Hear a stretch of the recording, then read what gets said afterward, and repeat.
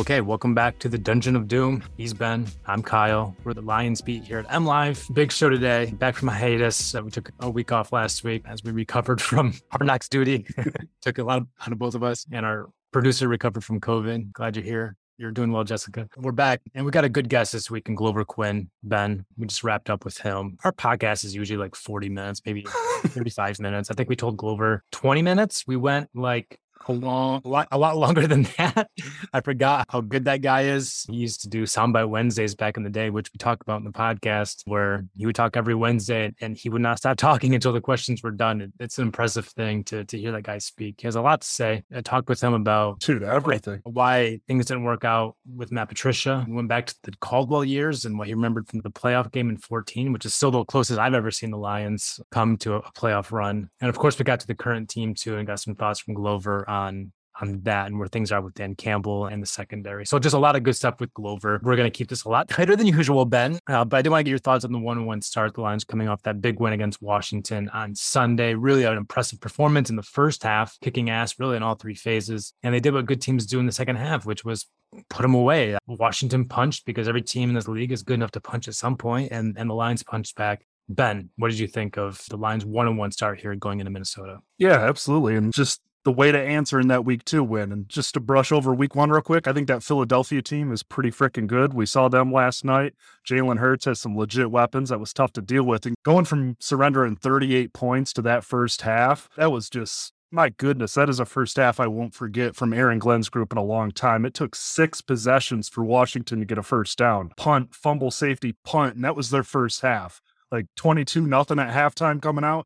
And then when the defense starts to bend a little in the second half, the offense answers the call and gets really going. 3 straight games, 35-plus points. Amon-Ra St. Brown and DeAndre Swift are stars, and Ben Johnson showing that he knows how to use them. I mean, a banged-up DeAndre Swift was a big-time difference maker last week. And shoot, like Dan Campbell said, they're missing a lot of bullets right now, too, and they came out and delivered one of their best all-around balanced performance I've seen in a long time. So, arrow up indeed. Yeah, no, I'm with you, Ben.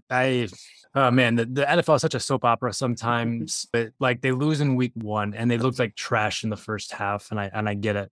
But that's a really good team. You lose by 3 points and you wake up on Monday morning and it's like doomsday if you turn on the radio or my poor email inbox. It was one of those days where I'm just like, nope, not going to look at the inbox because like there's just so much vitriol. And I understand, man, that the Lions have lost for forever, for 60 something years now. And I get it. That's what you're conditioned to expect. But I knew the team that I saw throughout camp. And the thing that maybe, I don't know, annoyed me the most coming out of week 1 was the comparisons being made to the 49ers game from the opener from last year. And I get the parallels, right? Get your asses kicked for most of that game, make some plays in the second half to pull within, I don't know, to make the score look better, and then you lose. I understand, but that's really where the similarities end. Team that we saw in camp last year was trash. It was a bad team. That offense was bad in training camp. The defense had serious issues. And so that's why I picked them to win 3 games, Ben. That's why coming out of that 49ers game, I was not encouraged by the finish. We knew what we saw, and it was a bad team.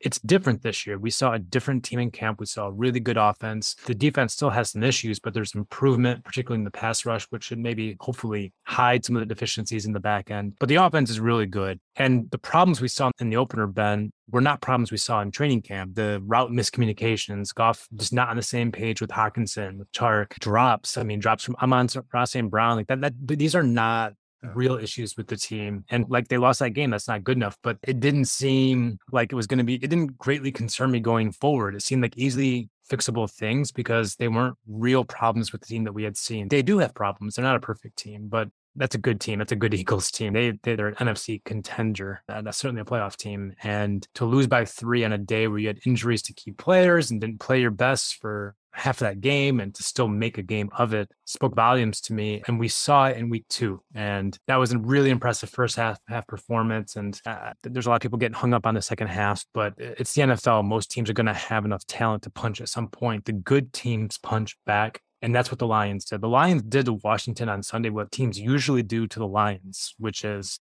you kick ass because you're the better team. And then when the opponent makes the push, you close the door. And that's what the Lions did. And I was really impressed by it. And I think given their schedule and some of the uncertainty in the NFC North, I do think, Ben, we're looking at a team that should win 8-9 games. And I don't think they're necessarily a classic 9-win team. I really am concerned about the secondary and the cornerback play, but you only play the schedule you're given. And I just think they have enough talent to keep things interesting this year. Absolutely. I mean, the tougher part of the schedule is definitely the first half. So if they can kind of steal a couple of these ones with that back half of the schedule, there is absolutely a path to 500 or 10 wins or something like that, the absolute ceiling. But yeah, like you said, nobody should be terribly surprised by that second half. I'll be quick here just because Washington has some really versatile playmakers.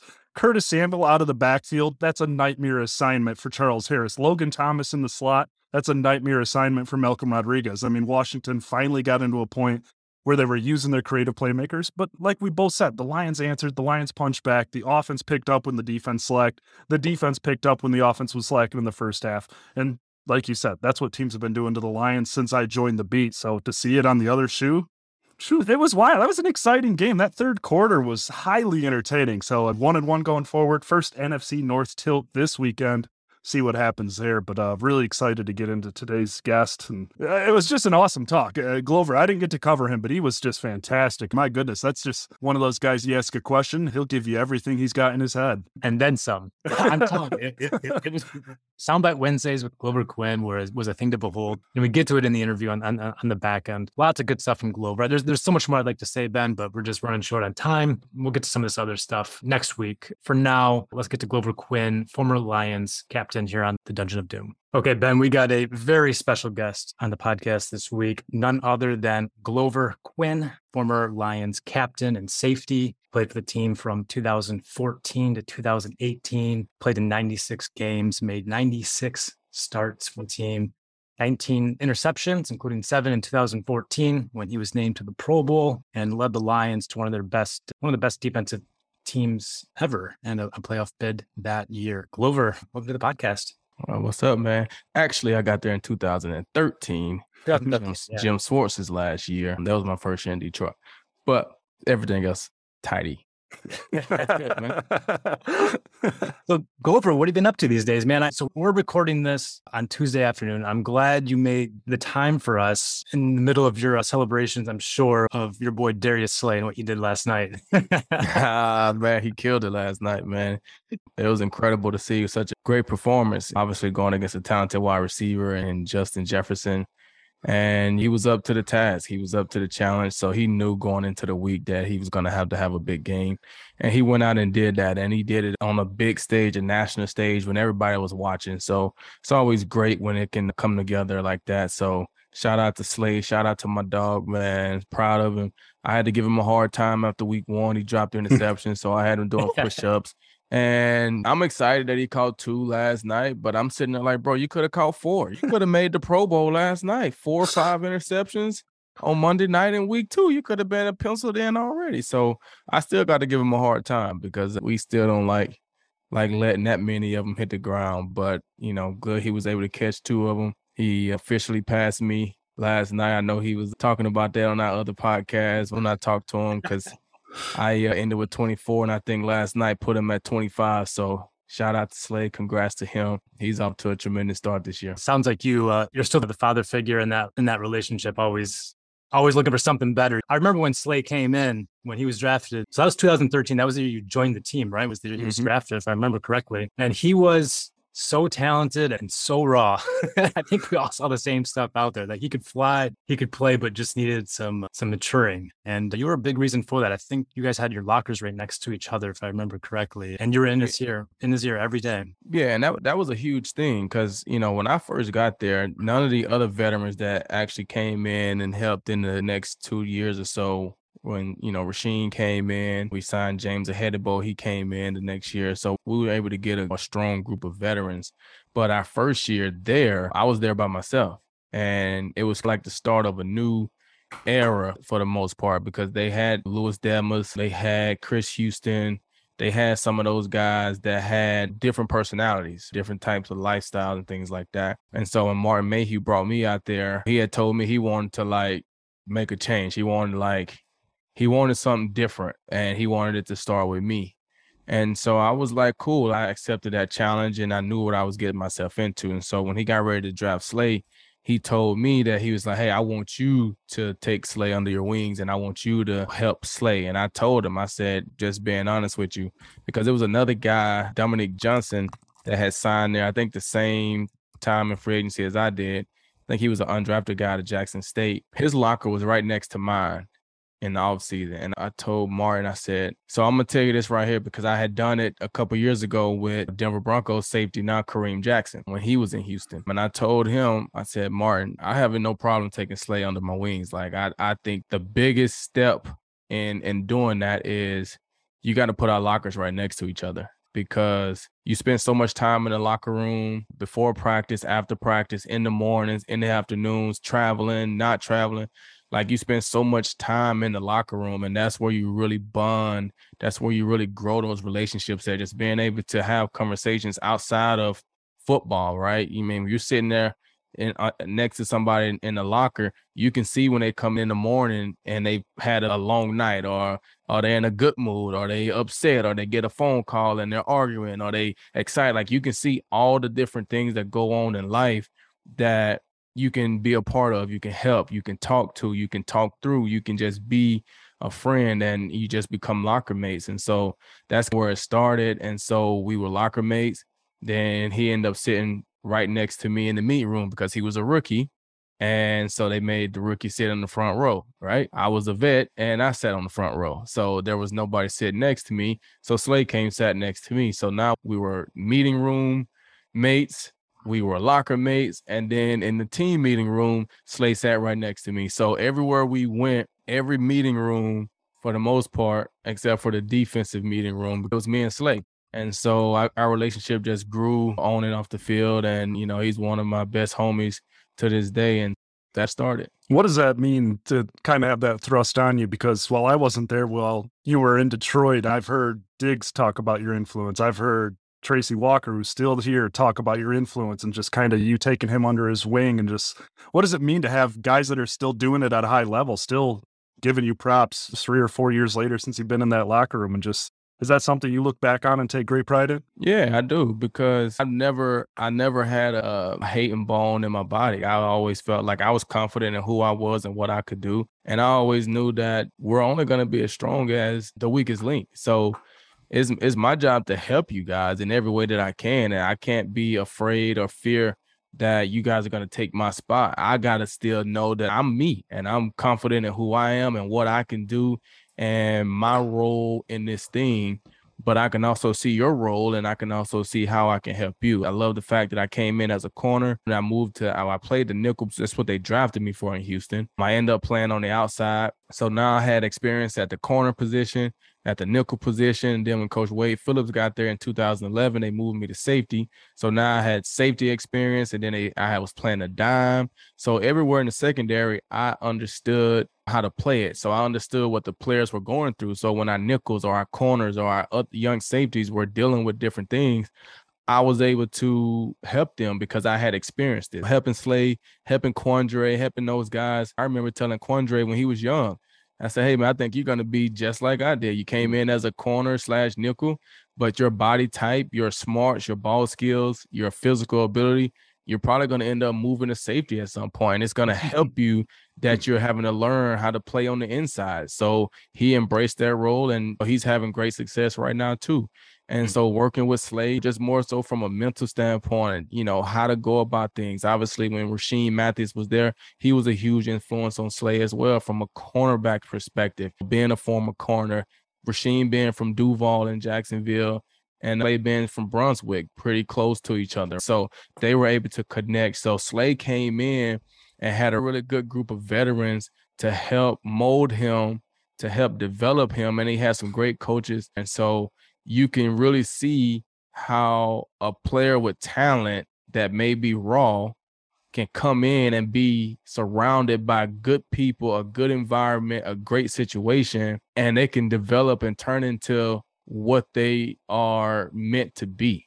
And you can also see how if it doesn't work out, right? Like you come in and you don't have those leaders, you don't have those people that want what's best for you. They're not trying to hate on you. We used to always tell us, like, you the future, man. You the guy that they brought here to be Darius Slade.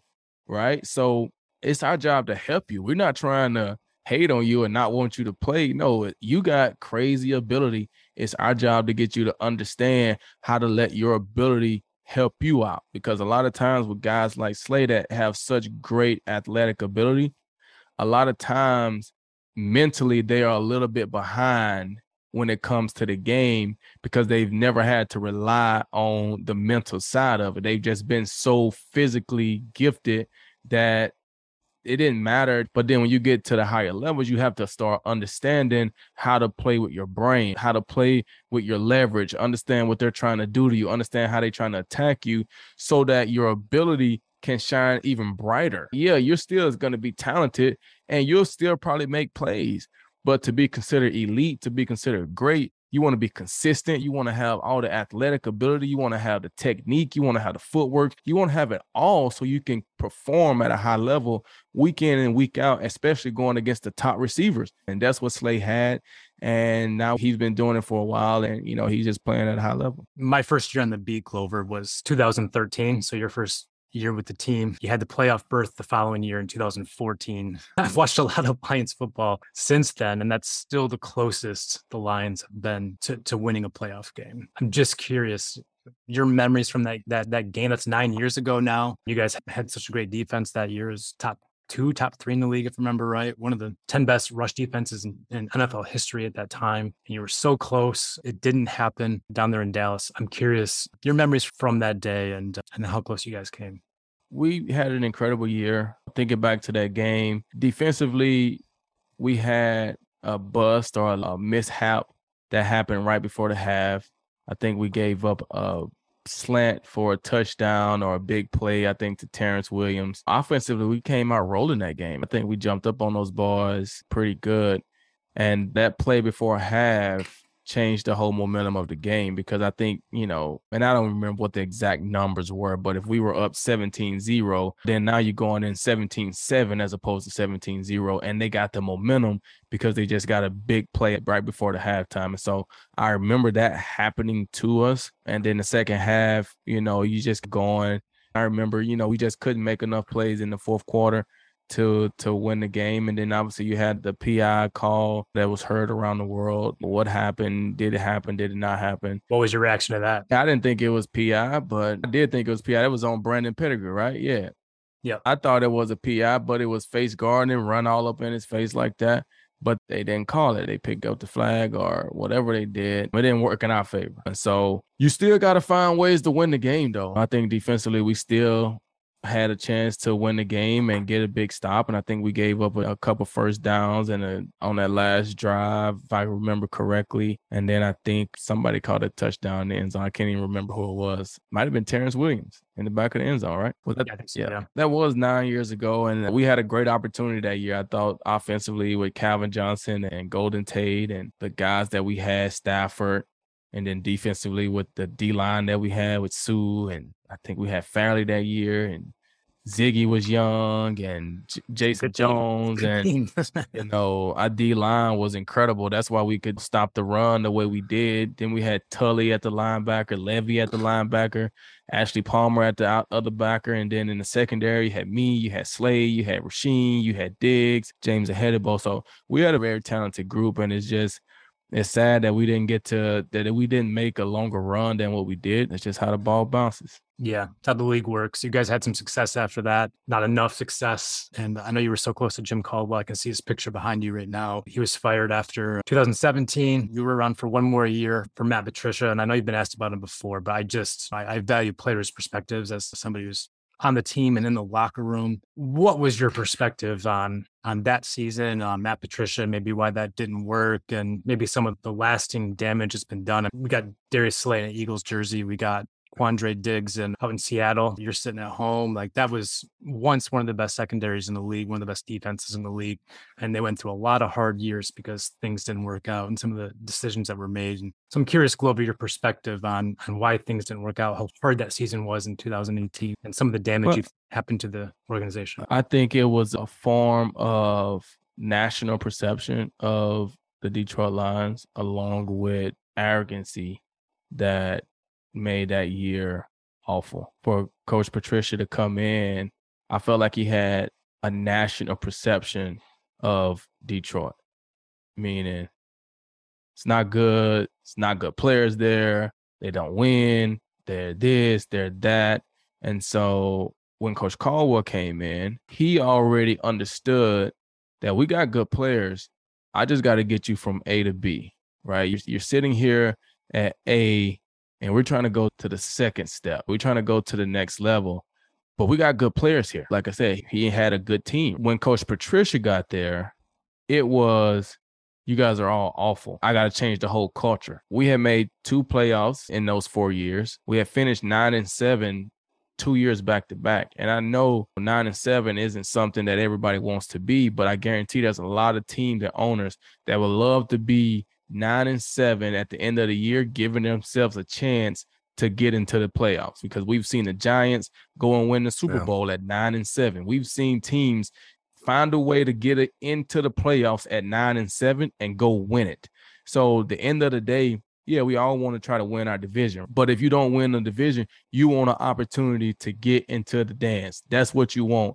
And more times than not, 9-7 is going to give you a chance to at least get in there. So for us to finish 9-7 two years in a row, I think, but to be in championship games, we're playing Green Bay in week 17 for the championship. Like we win that game, and now you're division champs. You lose those games, obviously you want to win some of those games, but you're giving yourself a chance, and that's all you can ask for in this league. But I think for them, for Coach Patricia coming from New England, being that they're going 13 and whatever's in that division, when that division was weak, I guarantee you right now, they probably wouldn't be winning that many games in that division, because Buffalo is stronger. The Dolphins are stronger. The Jets aren't there yet, but I think it would be very difficult for the Patriots to sweep that division like they did for so many years in a row when the Bills were bad, the Dolphins were bad, and the Jets were bad. And we were basically penciling in 6 wins for those guys every year. And so when you get used to winning 13, 14, 11, 12 games, you feel like 9 isn't good enough. And I'm not saying 9 is good enough, but 9 gives you a chance. So we don't need you to come in and change the culture. The culture is good. We need you to take us from 9 wins to 10 wins. We need you. Okay, we've lost 2 division championships, right? 2 of those games to, I think we lost in 16. No. Yeah, we lost it in 16 to Green Bay and 17 to Green Bay. I think one of those years we made the playoffs, and another year we didn't make the playoffs, right? Yeah, the trip to Seattle. Yeah, that's right. That was in 16. Yep, 16. Yep. And then 17, we finished 9-7. We had lost that game to the Bengals right before Christmas, and that kind of put us out. So we played that last game against Chicago and beat them, but we didn't have a chance at the playoffs. But like I said, you're giving yourself a chance, right? You're giving yourself an opportunity to be in the mix, right? Yes, you want to be performing at a higher level. But I think, like I said, when he came in there, he felt like what the national media probably would say. The same old lines, they're this, they're that, as opposed to saying, okay, these guys got some talent. They got guys in positions here. Okay, we may need to upgrade this position a little bit, may need to find one more playmaker here, and then we can hopefully go from 9 wins to 10 wins or maybe 11 wins, as opposed to feeling like you got to tear the whole building down and rebuild all over again. And that's why you see all the players get out of there. Golden Tate's gone. I'm gone. Slade's gone. Quandre's gone. Like, all those guys are gone, right? Yeah. Why? Yeah. And you feel like you need to change the culture. And we were so big in Coach Caldwell's system that he felt like he had to get those voices out of there so that the people could hear his voice. And that's what happened. And just to spin it forward now, I know you're not in the building with the new regime. One thing that we've seen in the last couple of years is guys coming back. Just last week, we had Tahir Whitehead back in the building to announce his retirement. Former players have been coming back into the fold. I know you're not in the building, but like, how much different do you think the culture is in that out in Allen Park for guys like Whitehead to be coming back? What does that say about the kind of culture of the franchise moving forward here under Dan Campbell and Brett Holmes? I think it's back to the culture that we experienced under Coach Caldwell. We used to always have veterans come back. They used to be at our Saturday morning practices.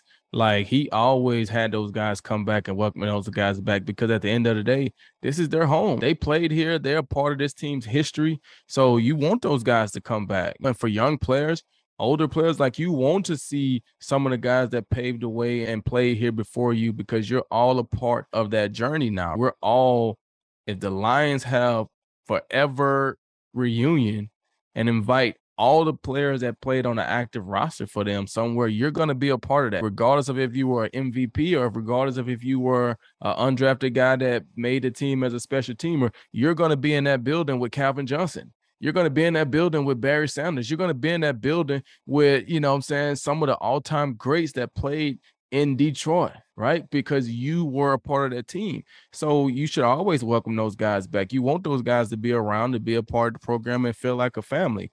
And I think for Coach Patricia, I don't know if he really, really wanted that. He didn't really create that environment to where it felt like a family. And Coach Campbell is back, and they're really big on that, bringing guys back. I was back out there. You want the building and the atmosphere to feel good, and it helps when the team wins. It just creates more and more excitement.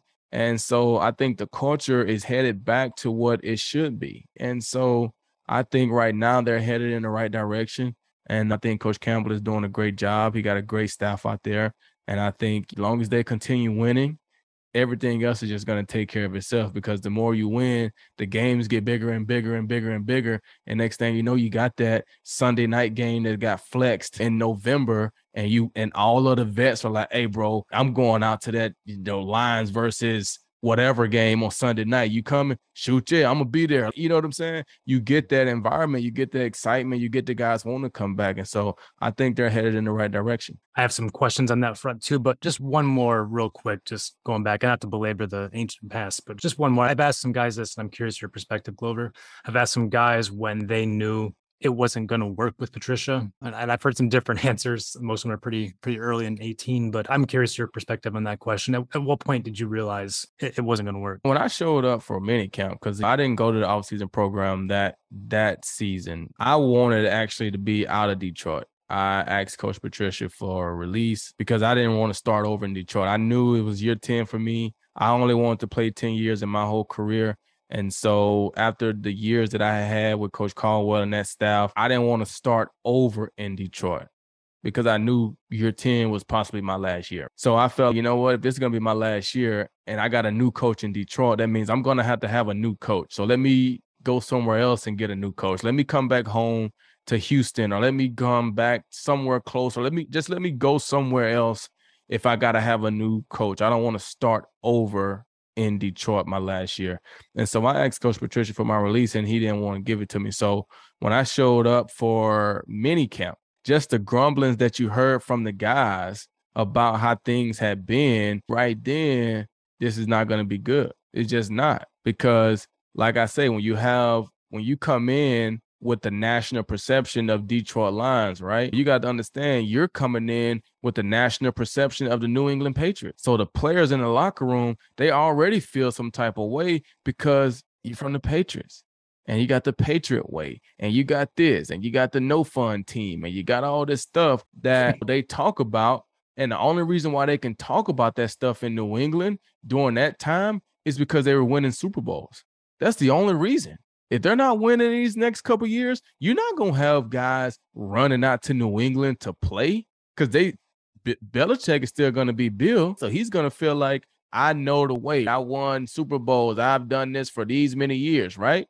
Yeah, but you had Tom Brady, and that got a lot to do with it, right? When you're winning, you can do those things, and you can say, oh, this is the Patriot way, and this is how we do things, and this is that, because Tom has been there for a long time, and so you coach Tom a certain way, right? You can call out other players because you're calling out Tom, but you got a relationship with Tom. Y'all been together for 14, 15 years. Y'all been through the trenches. When you go to other teams, you can't just walk in and demand that type of whatever, and you haven't won anything. When you're not winning, you can't just do all that stuff. You might say, why not? Because it don't work like that. Just is what it is. You get guys that will straighten up their act to go to New England when they're winning Super Bowls. They'll figure it out for a couple weeks.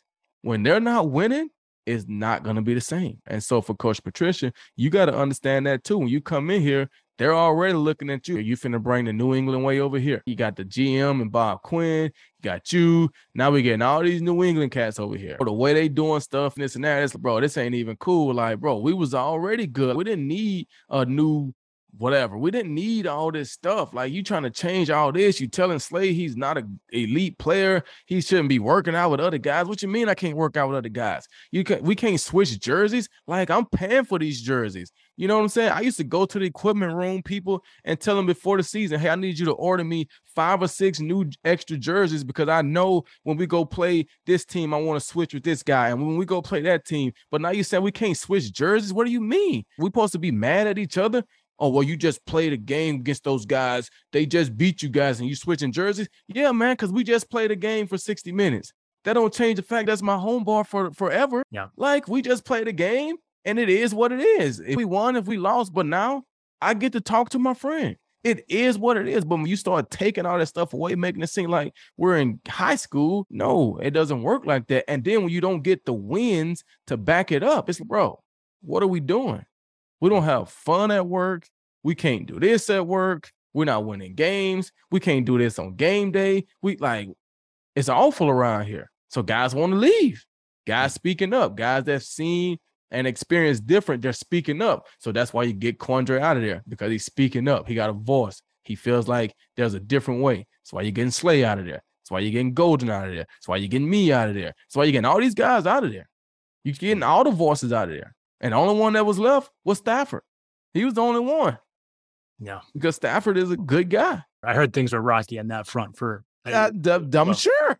I'm sure. Yeah. And that's why he got out of here. I heard about an early team meeting that speaks to what you're talking about, where Patricia came in and I think it was in front of the whole team. And he's talking about how you guys, and this is like when he first came in the building, you're coming off back-to-back winning seasons. And like you said, 9 wins isn't good enough, but it's something to build on. And you had They haven't won 9 games. They haven't won 9 games to combine probably since Caldwell left. I think we're up to 10 now, but that could be right, it's been 4 years.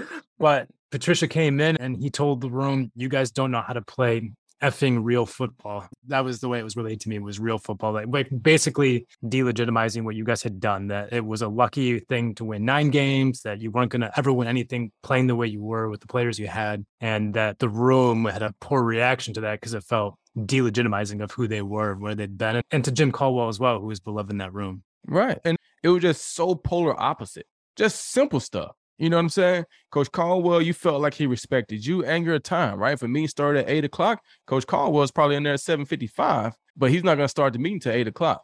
But he's watching the clock. When the clock turns 8, they close the door. We start the meeting, right? So now guys know I need to be in the building. I need to be in the room. I need to be in my chair by 8 o'clock because that's when the meeting is starting.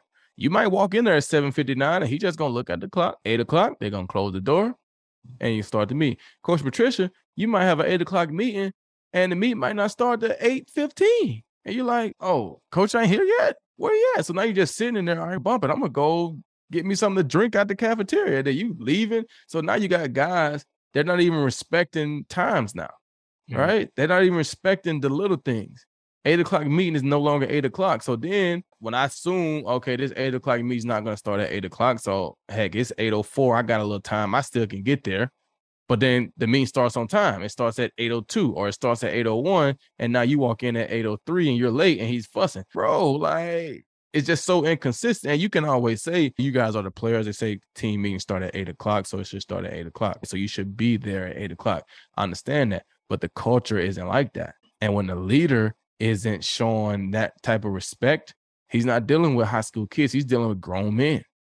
So a lot of these guys, you don't respect me. I don't really respect you. Just is what it is. It just wasn't a good way to come in. It was arrogant. It was, I know everything because I come from New England and I've been in Super Bowls and I've done this and I've done that. None of that matters, man. You haven't been a head coach. You haven't ran your own team.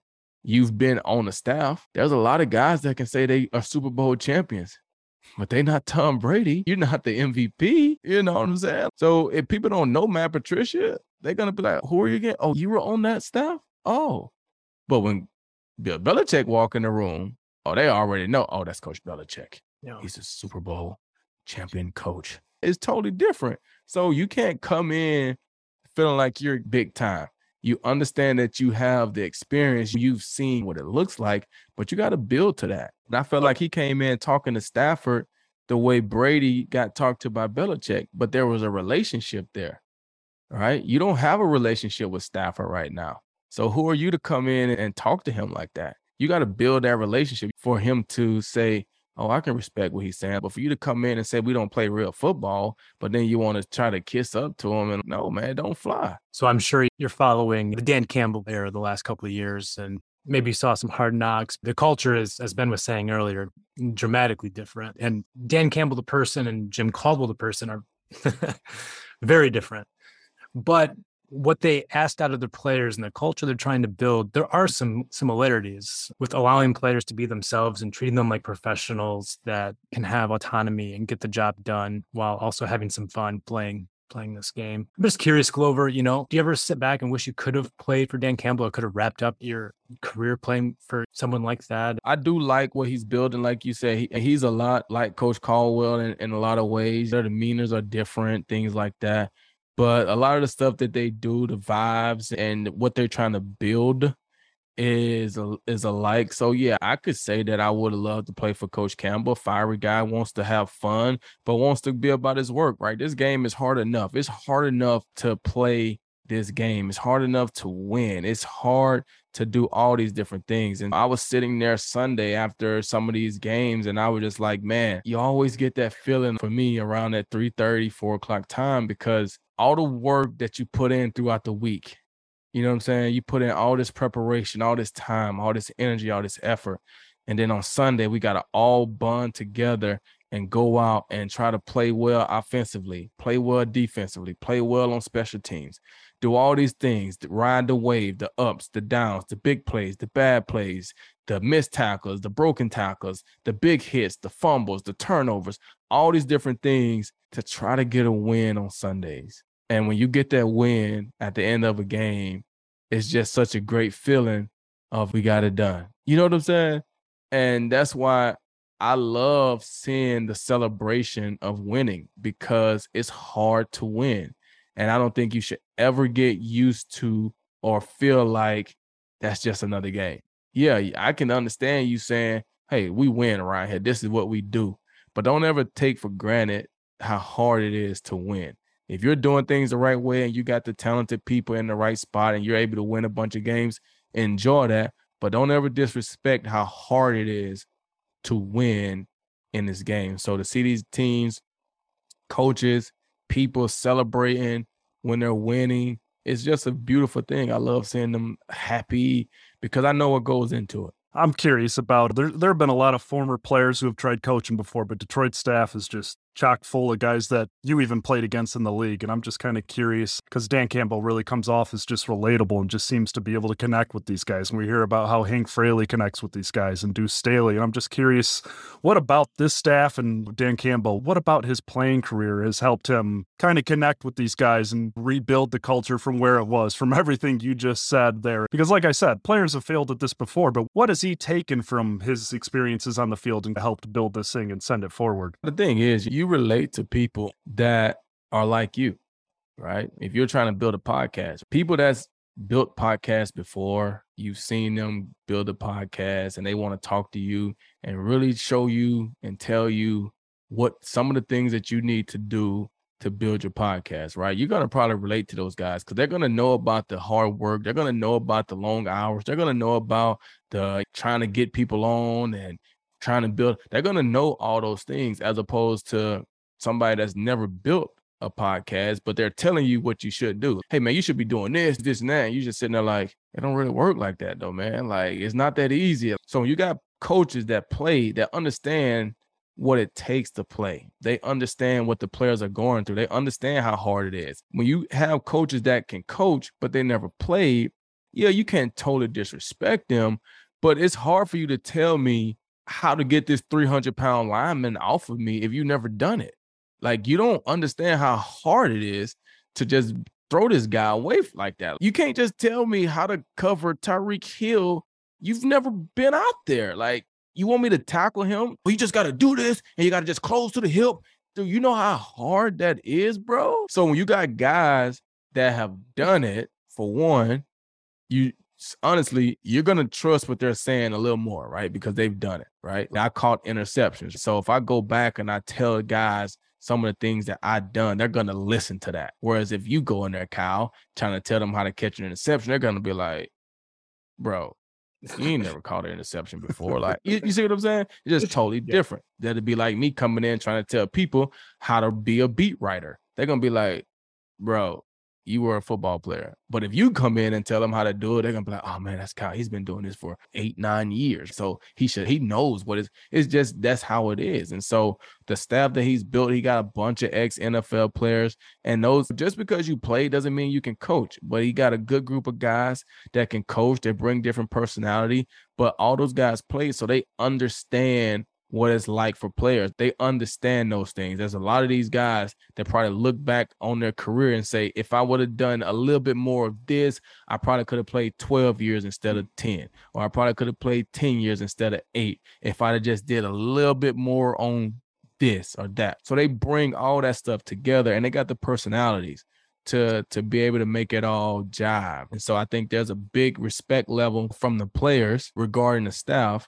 And I think it's a respect level from the staff in regards to the players. And so it works hand in hand with each other. And I feel like you have to have that. When a team feels like the coaches have their best interest in mind, right? These are the hardest working guys, right? Players, NFL players are hard working guys. You have to work extremely hard to get there. It's more of a respect factor. So we're out here running in 100-degree weather, but I know you got my best interest in mind, as opposed to you just got me out here running in this 100-degree weather, right? Like Coach Patricia would do stuff like that. Simple stuff as it get cold in Detroit. So we may have 3 or 4 games in a row where we're playing 2 of them at home, got to go to Minnesota, it's inside. We got to go to somewhere else, it's inside. So we may have 4 or 5 games in a row where we're playing inside, but it'll be 12 degrees outside, snowing, and we're outside practicing in the snow. You just got me out here in the cold just to be out here in the cold, man. We're playing inside for 4 weeks in a row. Let's go inside and practice. It's cold outside. And so I think it's little things like that players like, players vibe with. And when players feel like you respect them and you're looking out for their best interests and you explain, this is what we're doing, this is why we're doing it, this is how, like, they will ride with you. When you don't do that and you belittle players and you disrespect players and you make players feel like you the all-time greatest, this and that, they're not going to vibe with you. I always wondered what players really thought of those outdoor practices leading into indoor games. I remember there was one where they were literally shoveling off the yard lines because there was snow on the practice field, and Patricia's out there in shorts, like blowing his whistle, playing whatever. Awful. Glover, we're running real short on time. I just have one more question I wanted to get to, and if you just have a couple minutes, and then we'll wrap this up. As a defensive back, Pro Bowler, a guy who led the league in interceptions, and your resume is impressive. You're a captain back there for a number of years. I just wanted to get your perspective on, and I'm not sure how much you've watched the Lions or how closely you've watched them, but if you have any thoughts on what they're doing defensively under Aaron Glenn, and I guess maybe specifically the secondary, from Tracy, from Jeff Okudah, some of those guys back there. Oh, yeah. I like what they're doing defensively. I thought the first week it was a little tough. We definitely don't want to give up 38 points, but after seeing Jalen Hurts last night, you understand that what they were facing in week 1, Jalen Hurts was really in control of the game and converting some of those third down scramble plays and things like that. And so when you can't stop that stuff, then you have to start doing different things in coverage to try to stop the quarterback. So then you're a little weaker in coverage. And so you can see A.J. Brown start to make different plays because of that. Whereas last week, the D-line can get to Carson Wentz. He's not breaking out running on him. So now we can keep our coverage because we're able to get pressure on Carson without having to blitz all the time, or we're not worrying about him scrambling on 3rd and 7. So some of the coverages that you call, right, is different. When you've got a scrambling quarterback, you probably want to call certain things. You don't want to call the 2-mans and stuff like that where everybody got their back turned to the quarterback, because once Jalen sees that, he knows there's nobody underneath to stop me if I take off running. Yeah. But when you can play different coverages, cover one hole or rob or whatever you want to call it, where you got guys in the middle of the field and they're looking right at Carson, and he knows he's not the best scrambler. He's not thinking about trying to run out the pocket to get a first down. He may try to move around to throw the ball, but he's not trying to run like Jalen was trying to do. That was a tough task for them week 1. And I think over the course of the season, we'll see that Eagles offense is going to be a tough task for a lot of different teams.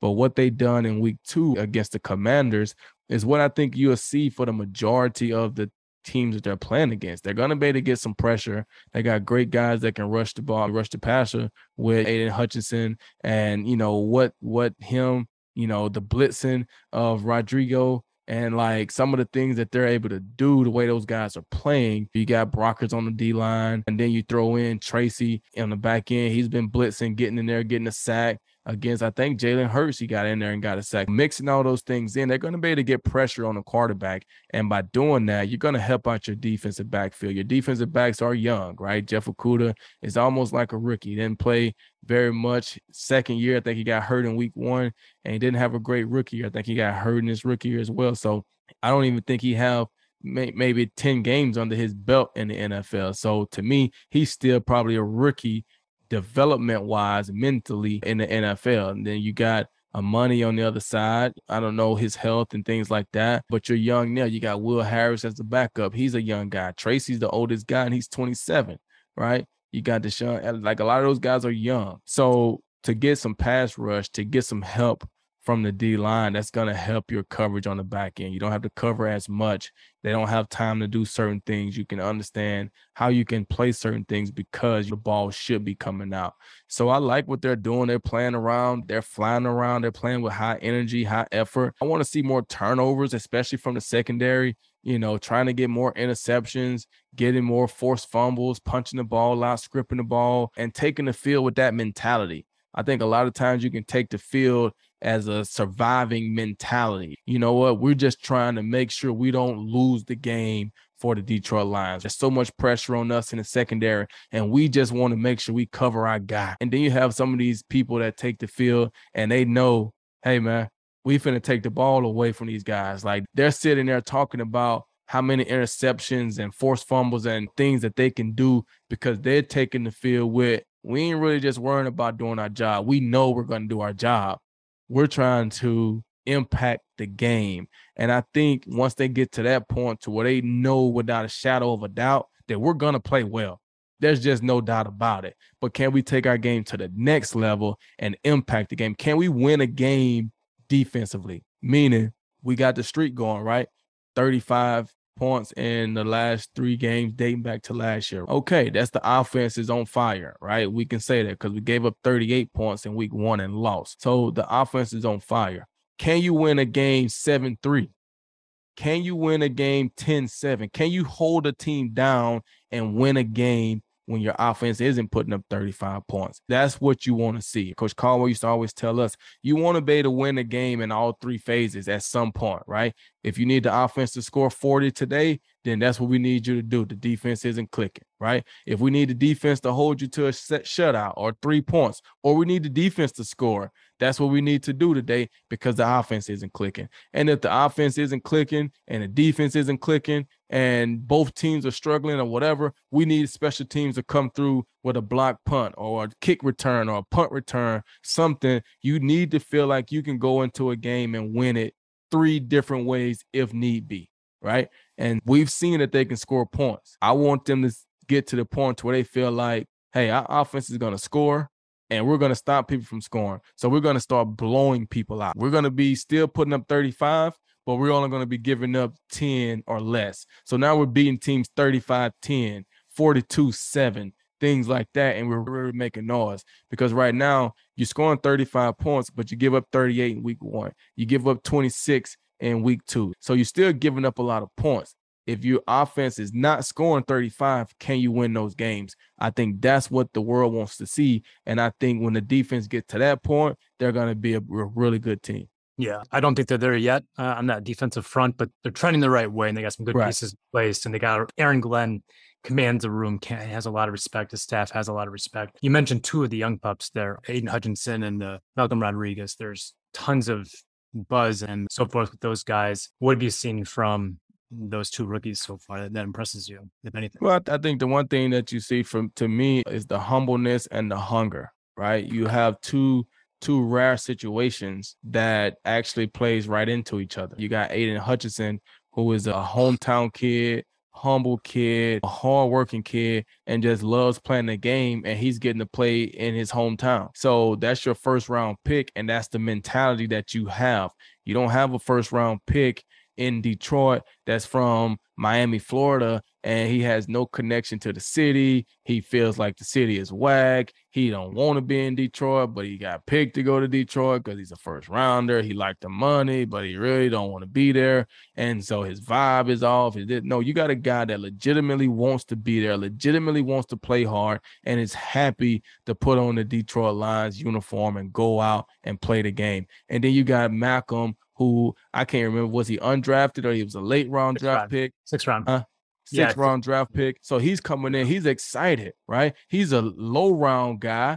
So he may not be from Detroit, but he's just excited that he's getting the opportunity to play. He came in with a chip on his shoulder, playing hard, playing fast. And now those are two guys playing with a lot of passion, a lot of energy, a lot of effort, and they just love playing the game. And that's really what you want to see. And that's going to be the character that infects that defense. They're going to be playing around. They're going to be flying around. Those guys are going to be leading the way, and it's just going to rub off on all the other guys. And so I like what I'm seeing from those guys. You've been hearing about Malcolm the whole time, right? You've been hearing about him all through Hard Knocks, all through the offseason, and to now get to see him playing real football, real games against real guys, and still being that same guy that he was in the practices, in the shorts, in the training camps, all those different things. And then, like I said, Aiden is a special guy and he wants to be there. So when you put those two things together, you got a guy coming as a first rounder that's hungry because it's his hometown and he loves to play. And then you got a sixth rounder that's hungry because I'm a sixth rounder and I got to fight for everything I got. And so I like that combination of what they're doing. Glover Quin, former Lions captain, always good to see you, man. And you were one of the all-time good guys that I've covered in my 10 years on the beat. I remember back in the day, you weren't talking on Thursday, you weren't talking on Friday, maybe on a Sunday if you made a play or something, but every Wednesday, you stood there, man. It's Soundbite Wednesday. You stood there, you answered every single question. I saw you stand there for 45 minutes straight before and answered every single question. And even in the bad times, you know how it gets. People, they talk to some hard questions out there and guys don't want to answer them. They duck the media. And there was times when times were lean, maybe in 15, when you had the rough start and you were the one guy in that room sometimes, and times are bad, so the questions are bad, and you would stand there for 45 minutes and answer every single one of them. And I always had a lot of respect for that. People can tell that you have a lot to say. You have it, and with that being said, you have a podcast these days and have a lot to say as well. So let the people know where they can find you and what you have going on right now. Well, right now I'm running. Oh, thanks by the way for that, man. That was something that I just felt like that's a part of the game, and I want my time to be respected, and I want to respect you guys' time. So that's kind of why I kind of started doing that, right? No, I don't want to have to hide from you guys. I don't want to run from you guys. I understand that I am a voice, I'm a leader, and this is just a part of the job. It just is what it is. So let's work out a deal. I talk to you guys all day on Wednesday. I'm going to go eat, and I'm going to be in here at 12:15 or 12 o'clock, whenever the locker room opens, I'm going to be there. And you can ask me whatever you want all day long. And I'm going to sit here. On Thursday, respect my time. On Friday, I got to go. I got massages I got to get done. I got stuff I got to get. I don't have time to sit there and talk on Fridays. I don't want to talk on Friday. It's time to go and play. But on Wednesday, we can talk about whatever you want to talk about. So I appreciate you guys for respecting that. And I'm glad that worked out. But right now, I'm doing a podcast with Jack Kavanaugh over on the Believe Network. That's BLEAVN Lines. And, it's a fun thing. It's been fun for me to get back into it, watch the lines closely so I can understand what's going on, so I can be able to talk on the podcast. And so it's been fun, man, keeping up with it. Jack is a great guy, and it's cool what they're doing. If you want to check us out, listen to us, we're on all of the podcast networks, wherever you listen to your podcast.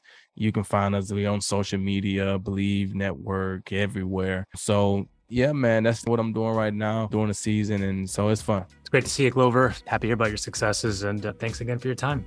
Yeah, thank you. All right, man. Thank you, guys.